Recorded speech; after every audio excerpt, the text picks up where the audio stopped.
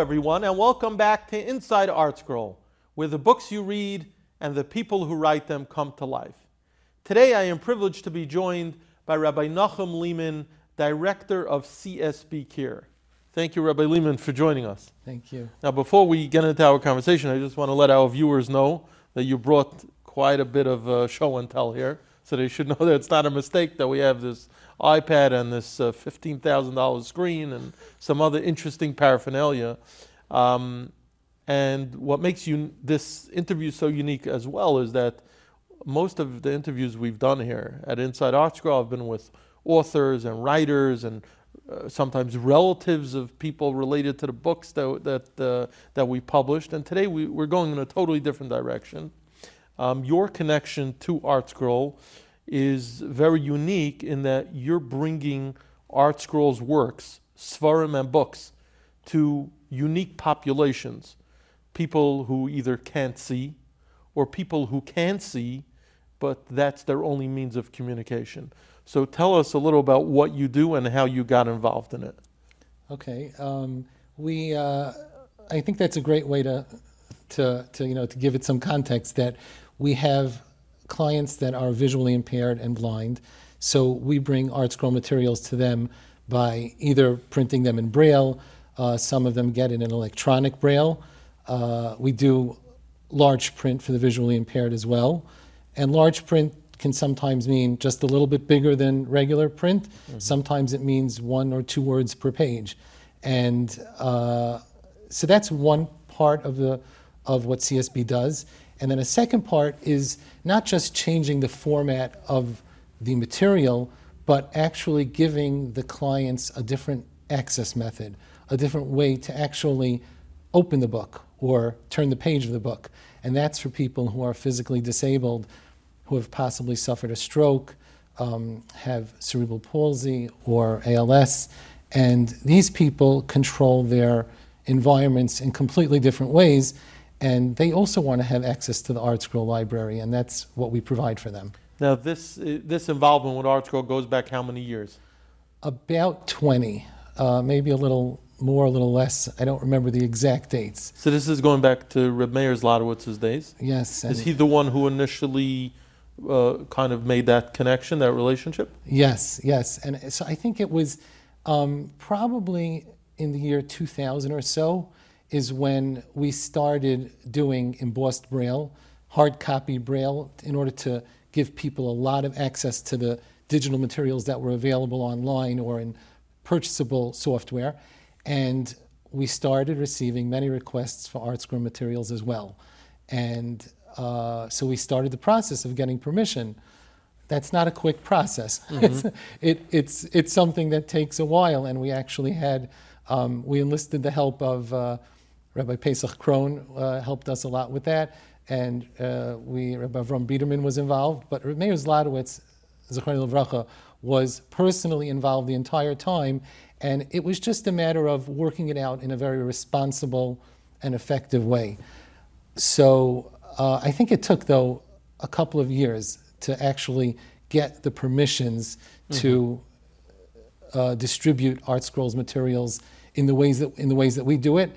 But once we did receive permission, it was like opening a floodgate. It was, everything was available, and when we made requests for materials, they came in immediately. Mm-hmm.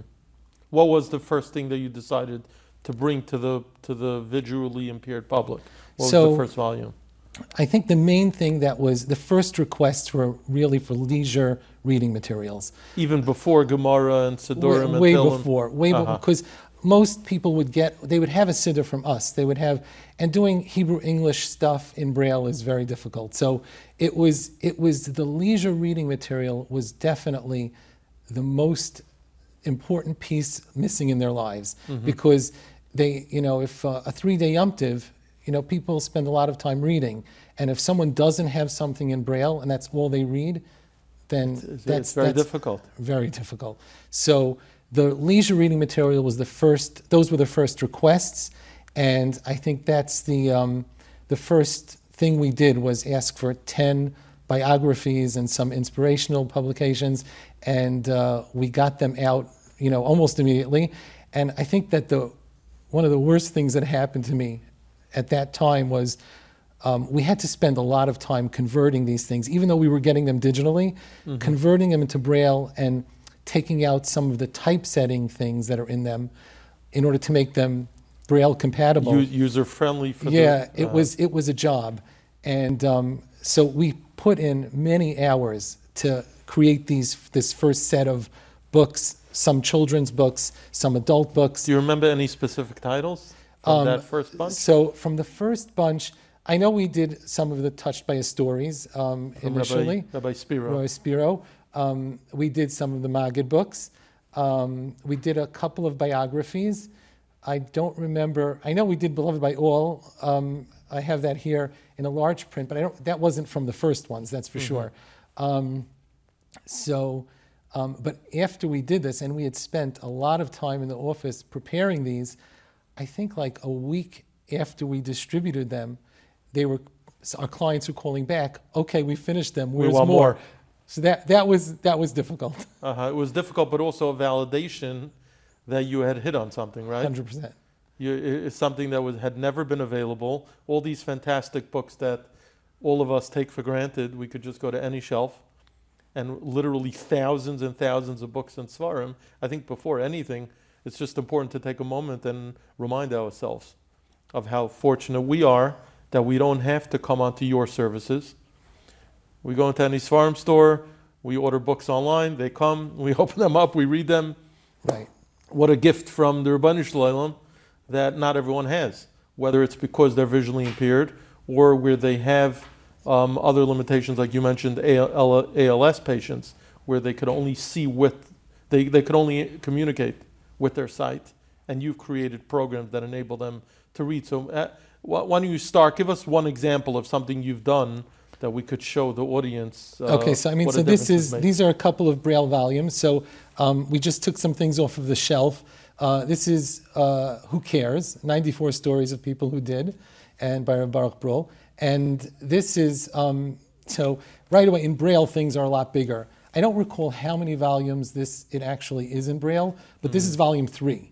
So however big the book is, it's going to be probably 6 or 7 times the number of volumes in Braille. One book is actually released in several volumes. Right. So this is just like volume 3, even though it's all part of the same book. And it's just basically, it's a book in Braille, and where they have an index in the front, and then they have the page numbers in Braille, and they can just read through it, and they use this on a Shabbos afternoon just like we use any. And I will say, when you came before we started our interview, I was looking through some of your paraphernalia, and I closed my eyes and I was running my hand over the Braille, and I commented to our engineer here that I could barely discern the difference between the number of dots and things like that. I know I'm sounding so ignorant, but it really seemed to be such a yeoman's task to master Braille. Just talk about that. Obviously you're familiar with that, with the difficulty of learning the language. Right, and it is.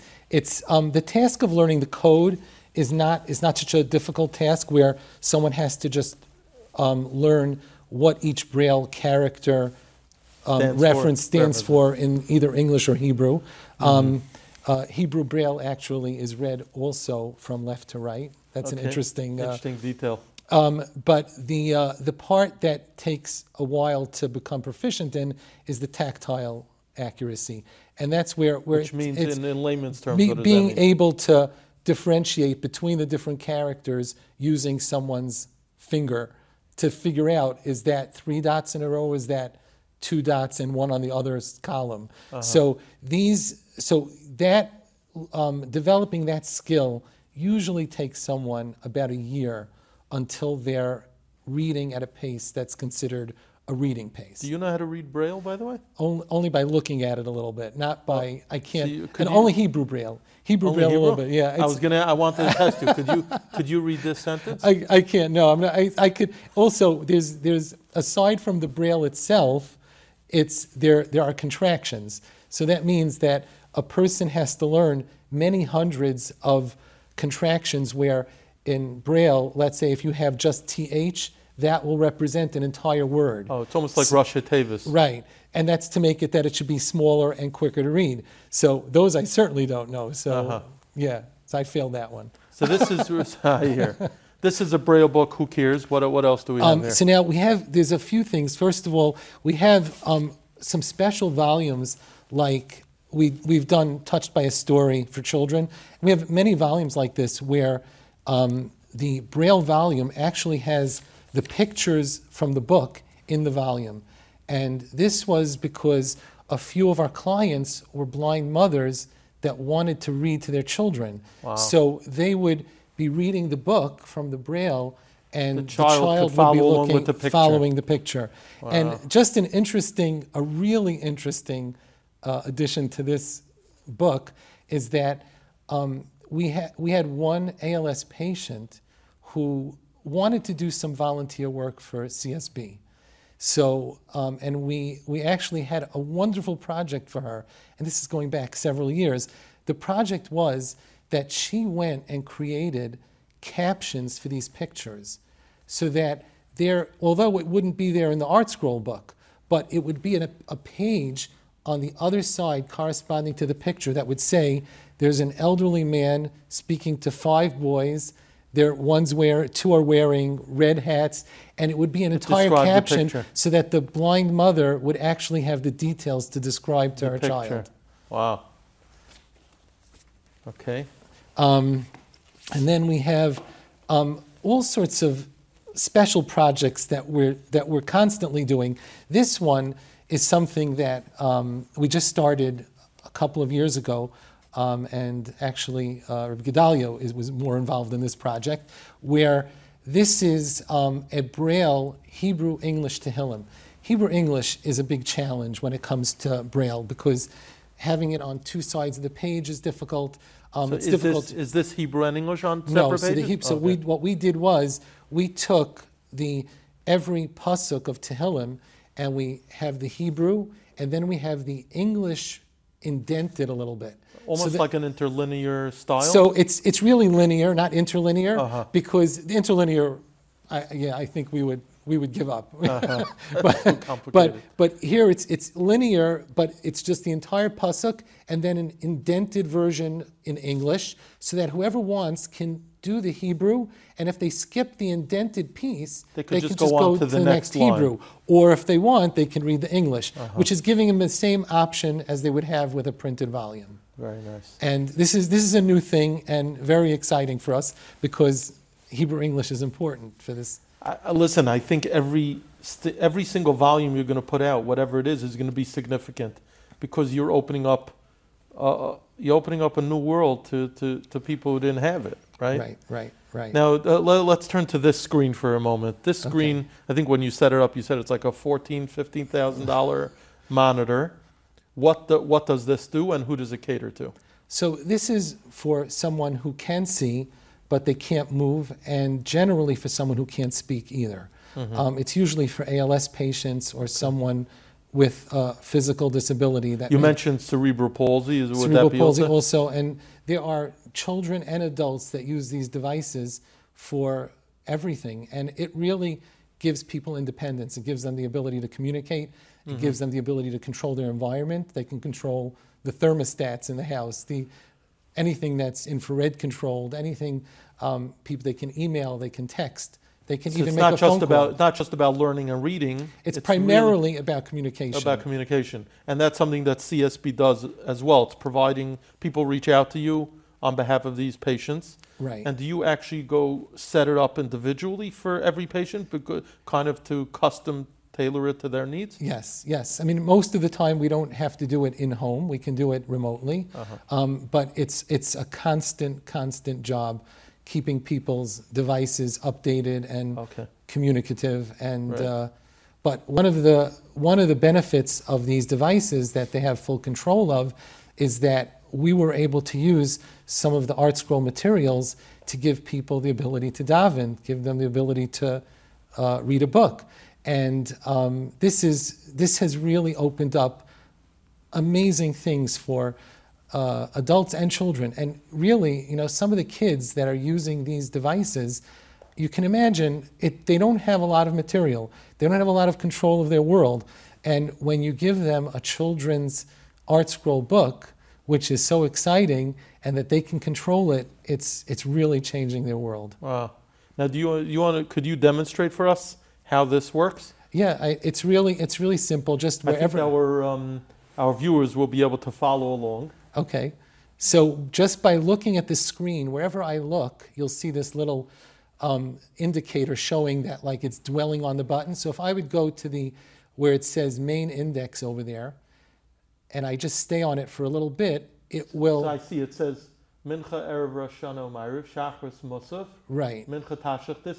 I guess this is a Rosh Hashanah... This is a Rosh Hashanah Machzor. And so if I want to go, and I'm controlling it with my eyes. eyes. Okay. So if I want to go, let's say, to Shachris, I look at it. I just look at it. You just look at it. You're dwelling on it. And if I want to go to Tekiah Shofar, I look at it. I look at Tekiah Shofar, and then it clicks it, and then it will bring up Tekiah Shofar. And here is... And how do you scroll on the page now? So we don't scroll. We only do next page. Because we have to split up the page into two halves. The page into two halves. Right. Okay. So, and I go. If I look at the next button here, that goes to the next page, and then I can see the bottom of the page. Wow. And if I go next again... So you could go next, and you could go back, and then and you're controlling this all with your eyes. All with my eyes. And if I go back to the index, it says, do I want to return? I say yes, and I'm back at the index. So this is how someone would daven. And yes, people use this on Rosh Hashanah. On Rosh Hashanah, I was going to ask. Yes, and on many people use it on Rosh Hashanah, Yom Kippur, Shabbos. We're not going to get into that here, but it's pretty much niskabel like that. And then so this is just, let's say this is a machzor.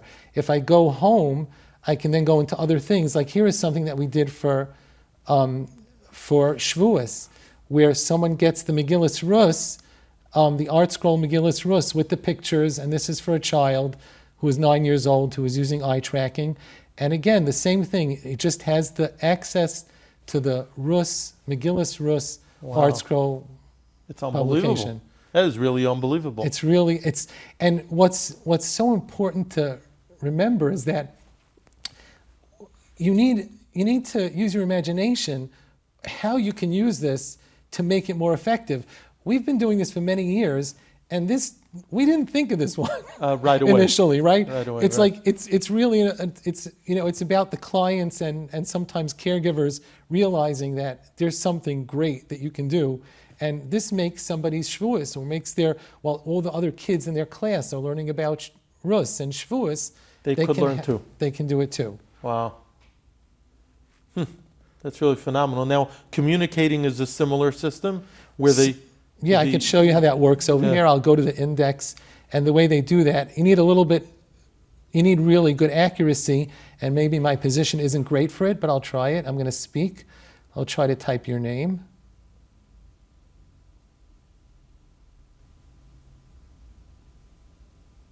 And it's just one letter at a time? There is predictions, but Hissiger is not a prediction, I'm telling you.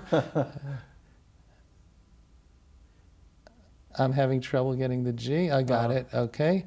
And then... you mean predictions where it will help the patient finish the word? Like autocorrect type of thing? Right. And then it builds up over time according to what they type.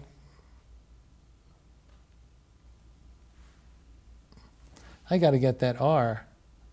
The R is a little harder. There we go. And then I can speak it. Hissiger. Wow. So this is how people communicate, and they can prepare beforehand if they need to speak by a simcha. They prepare things before, and they have phrases, and there's all sorts of shortcuts to make this more effective, user-friendly, and quicker. But it's an amazing device. That really is. You're restoring, you're giving life back to people who really lost all connection. Just think back not so long ago when, before this technology existed, Nebuch, if someone was stricken with ALS, they had no way of communicating. Right. So it's really transformative. Right. We know Reb Mendy Rosenberg is from the more well-known who, despite his ALS, displayed tremendous courage. he made a Siyam Hashas and inspired so many people to do that. But that was really credit to you and the innovations that you made available, right? Right, and I have to, I guess, say again that the credit goes to Mendy Rosenberg because it's really our clients who have this inner strength that helps them get through something so challenging. We're, Baruch Hashem, able to sometimes provide tools that they need to make something happen, but it's them. It's really someone learning Braille and someone using an eye tracking device, and even now we're getting more involved in brain communication, and there are things that are happening on that front. It just takes unbelievable perseverance, and they have it. Now you're focused a lot on Judaic related products, right? Judaism. I'm curious, how do your innovations compare to what's going on in the wide world out there? There are Braille societies and things of that sort. Do you work in tandem with them? Have they ever reached out to you? Kind of maybe you're even ahead of where they are. Talk about that. Right. So we do a lot together with some of the other organizations. It's I guess when it comes to the Judaic materials, it's just you have to be really careful. You can't have publishers' texts going all over the place. Right. So it just makes it a little bit more proprietary information. Right. And so people, I guess, out there in the greater world, so people have more online access to things, and there's just a ton of content available online that is just not available to our audience. So, is there a way for an ALS patient to navigate the internet and things of that sort? Yeah. Completely. And I could show you, but and that's how someone like Mendy Rosenberg, who was actually learning and listening to shiurim a whole day, he was doing that through online access. And you can completely surf the web and get to Torah anytime. You can get to EDAF, any of the available resources you can get to, and you can control them. And those part of what we do sometimes is that access needs higher accuracy, and sometimes the ALS patient's accuracy is not great due to medications or whatever it may be. That's part of our job, trying to make that connection so that they can use it. So sometimes we have to program buttons to do things automatically, but we actually have, for one particular patient, we've created like a whole Daf Yomi system in his eye tracker where he has Rabbi Elephant's shiurim, and they're downloaded and they're in the eye tracker. It's like a full-time job, but he's using that, and he learns the Daf every day, and it's like that's our payback. So that's almost like a custom-made system for that particular patient. And most of the things we do are customized, but some of them take a little more work. And but that one is extremely successful, and he's using it, and now a second ALS patient is starting to use it also. Now we jumped right into your incredible work and what you do, but I failed to ask you how someone like you live in Bensonhurst, Brooklyn. How does someone get involved in this that it really became your life's mission? So it's a long story, but I guess the short version is that I was actually in Kollel, and I was doing a little bit of software development on the side, and then someone that I knew lost his vision, and this was in about 1996 or 97, and since he knew that I was doing some computer things, he asked if there was a way for him to be able to continue learning without being able to read. So I did some research, and I came up empty-handed. So I wrote a quick piece of software, which was an audio-based program that allowed people to record Gemara, Rashi, Tosfos, and all sorts of commentaries, and then it was indexed in a way that someone who couldn't see would hear a little piece of the Gemara, and then they had a little keypad with 20 buttons on it. They could either go to the next piece of Gemara, they could go to the Rashi, the Tosfos. It was giving, the tech term is random access to anything they wanted to learn. Meaning, when you're learning a Gemara, you could decide to go to the next Gemara, or you could decide to go look at the Marsha. You want independent access to everything there. And that's what this audio program did. And so that's how we started. I mean, is that similar to now Kol HaLashon and these other programs? Totally Not different. at all. Because here, by Kol HaLashon, when you listen to a shiur, you're going to listen to the shiur the way the person sequentially said it, right? Here, the recordings were made, but you could listen to them like the Gemara now, and even though the Gemara was read in straight, 10 dafim of Gemara, you could, after you hear a little piece, you can now listen to the Marsha on that Gemara. Or you could decide to go back and read the same Gemara 5 times. So it was giving somebody the experience of learning from a Gemara, but in an audio version. And within a year of making that software, 20 people were using it, including Rabbi Moshe Kalevsky in Baltimore. The Rosh Yeshiva. He, because he was severely visually impaired, Right. and it took some time.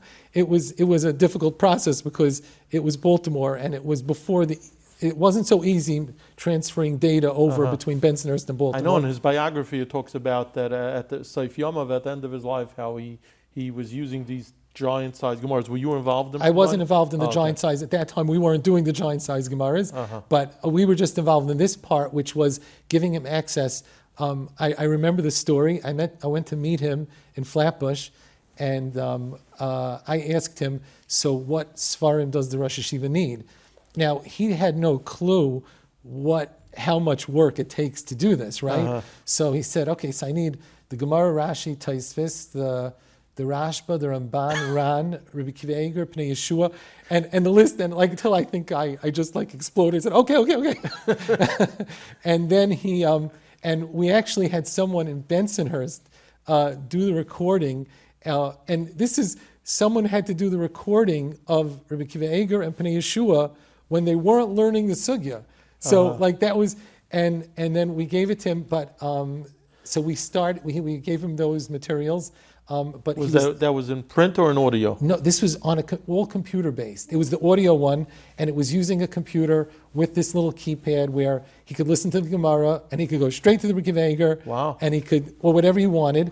But he was nifter very soon after you started doing this. Right. When we did a few deliveries of data with him, and he was nifter then. And then, but so within that first year, we had already acquired 20 clients, and I think at that time we went to Rabbi Aaron Schechter with someone, and to ask if we should make this into an organization, and he said certainly, and I think Rabbi Gedalia Weinberger was like one of the founding fathers of CSB, and helped us get it off the ground, and over the years.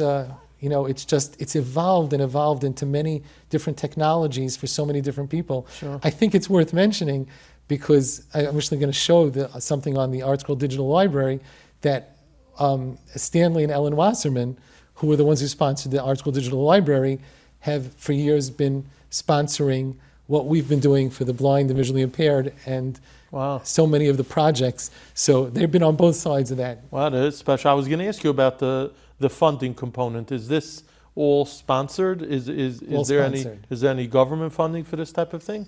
Not really, because it's very specific, and so it's difficult. And some of the other things, some of the ALS stuff, there is potential for some government funding, but so far we haven't gone. And how big of a staff do you have working on these So we have 6 people. We have 5 people in the office, and then we have a programmer outside of the office and a director of development outside of the office. And it's we have a really great staff of people who they really get these projects done. A little bit, we have so many dream projects on our lists, but we'll get to them. I mean, a project like the ArtScroll, the Schanstein Gemara, is that something that's available? So only partially, because again, the Hebrew, for the Braille, for the Hebrew English, we do it once in a while for someone who needs something like that. It's a tremendous amount of work, because even when we get the texts from ArtScroll, which they generously provide, It's a lot of work on our side to convert the Hebrew English, and it's really a process. So we don't do that often. And for let's say for the ALS patient to take pictures? We do that more often. We do that where we have some clients that have a Masechta or two of ArtScroll's Schottenstein edition on their ALS, on their eye tracking device, and they use it that way. There are challenges with that as well, though, just to be clear, because the way the screen is laid out, we have to split every page in two in order that someone should be able to just read it. Right. So when you split something in two, so now we're going to have the Gemara split in two, and then the English side is going to be split in two. So if they're on the top of the Amud and they want to see the translation, they really have to go 2 pages further to go see that translation, and then 2 pages back. Mm-hmm. So these sorts of things just make it difficult. More complicated. But we do it. We do it, and that's part of the. Wow. Now, what did you want to show us on the ArtScroll Digital Library? Something on the iPad? Oh yeah. So this is actually there are so many things I'd love to show you, but we don't have enough time for everything. So, but the ArtScroll Digital Library is something that's available on an iPad, and I think that a lot of people that are physically disabled don't really know that there are ways to control the iPad completely by voice. Now, it's not Siri. Siri is very limited, right? Mm-hmm. But Apple has a comprehensive voice control built into the iPad, which people with severe physical limitations, they can completely use an iPad. Now, I think it's worth mentioning that you have on the ArtScroll team Ellie Drabkin, sure, who's in Baltimore, who actually is very proficient in many of the alternative access methods for iPads and computers for accessing the ArtScroll Digital Library. And I wish more people knew about that. ArtScroll has so many things going on for the visually impaired, the physically disabled. I just think it needs to be brought out more. To be brought out and advertised. Yeah. But because some of the things that we do, we've run into Ellie Dratkin over time, and he's been doing some amazing things. Just not regarding voice control, but I just wanted to show this really quickly so that if someone sees this and they would like to control their iPad and like to have access to the ArtScroll Digital Library, this is an amazing tool. And hopefully it's going to listen to me, okay? I'm going to try it here. Hey, give it a shot. Hey Siri, turn on voice control. Voice control is already turned on. Open ArtScroll.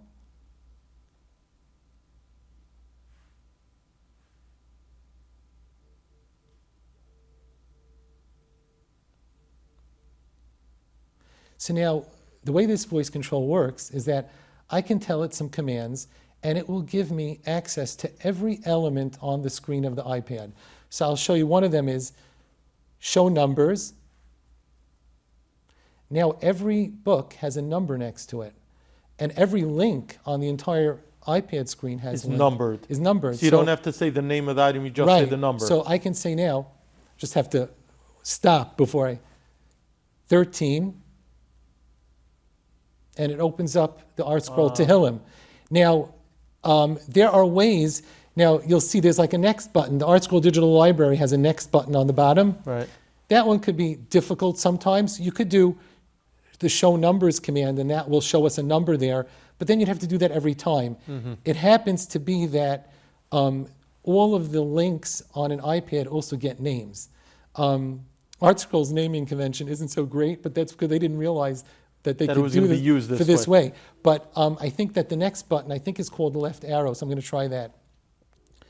Tap next arrow, tap left arrow,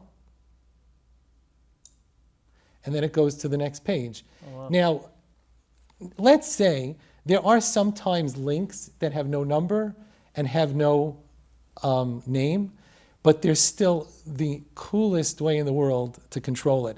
Let's say I wanted to go to the menu, which is all the way on the bottom left over there. Show grid. 17. So you gridded the page, and then you picked the box that And had that. and I'm making it smaller and smaller, 7. And once I'm happy with the size, I can just do tap 7.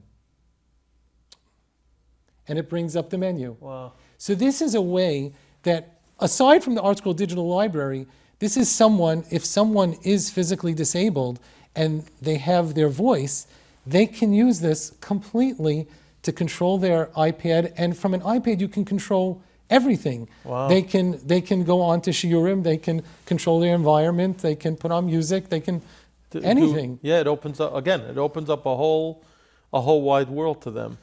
But what amazes me is that ArtScroll has done such a great job of getting the content and the material out there.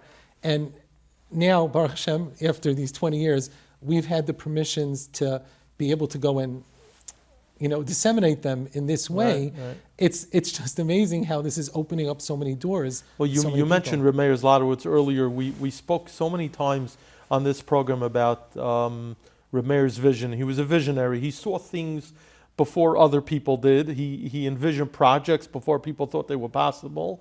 And I'm guessing that from your collaboration, which goes back almost 30 years, I guess he saw what you saw. No pun intended, but he really saw that that vision that you had, he had as well. And that's what kind of enabled him to be free about giving you the material that you need to be able to reach all these people and being mezaka so many people and enriching their lives and bringing flavor and sound and vision back into their day. Absolutely. He was very into making this happen, and I think it was took time just for it to happen in a responsible way. Right. And I think that on the side we owe him another big piece of gratitude for because whenever we have to get permission from another publisher, it's the first thing we say is that ArtScroll gives us their texts, and it's usually from there. It's easy. Right. So we have relationships with so many publishers now, and but I think that people, they really respect the fact that ArtScroll has done this, that we're able to get it from anyone. Now, what's the next frontier in what you do? What's the next big project? There are so many projects going on, but it depends in which. In which thing. I think that one of the biggest things going on by us at the moment is brain communication, because it's called BCI, it's brain computer interface, which is being able to allow people to communicate just by thinking.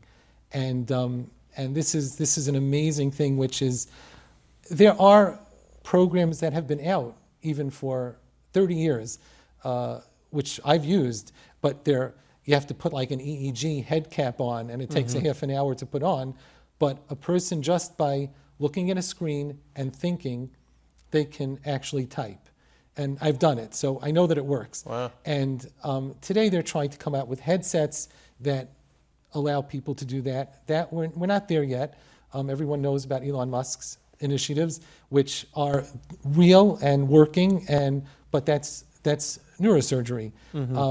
We're actually right now focusing on a particular technology where they put in a stent, they put a stent into someone's motor cortex, and through that stent, which is it's very minimally invasive procedure. I was going to ask how invasive it is. It's a stent.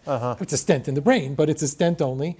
And we have a few ALS clients that actually have had that done already, and through that, it's going to open up a lot of brain communication options, and so that's gonna, and then hopefully bring more people, enable more people to use your services. Right. Wow. And that's important. That's really important. It's amazing to hear and to see all that you've accomplished. I would be remiss if I didn't take a moment to thank Hananya Kramer and his crew at Kol Rum for they enabled us to do this interview with these different the show and tell, and they showed it on the screen, and so our viewers could get a taste of what you're doing. So we're appreciative to them, And we're appreciative to you for, it's really inspiring just to listen to what you do and the passion you have for this work. Any final message before we wrap up? No, I think this is my big opportunity to say the big thank you to ArtScroll for making their publications available to so many of the people we work with. It was game changing for us when that permission came through, and it's game changing for us every single day. Well, Amir Tashem, you'll continue to change so many lives, and just really, it's a tremendous opportunity, a tremendous zikra rabim that you're doing. So we wish you continued atzlacha, and thank you for coming out to join us today. Thank you.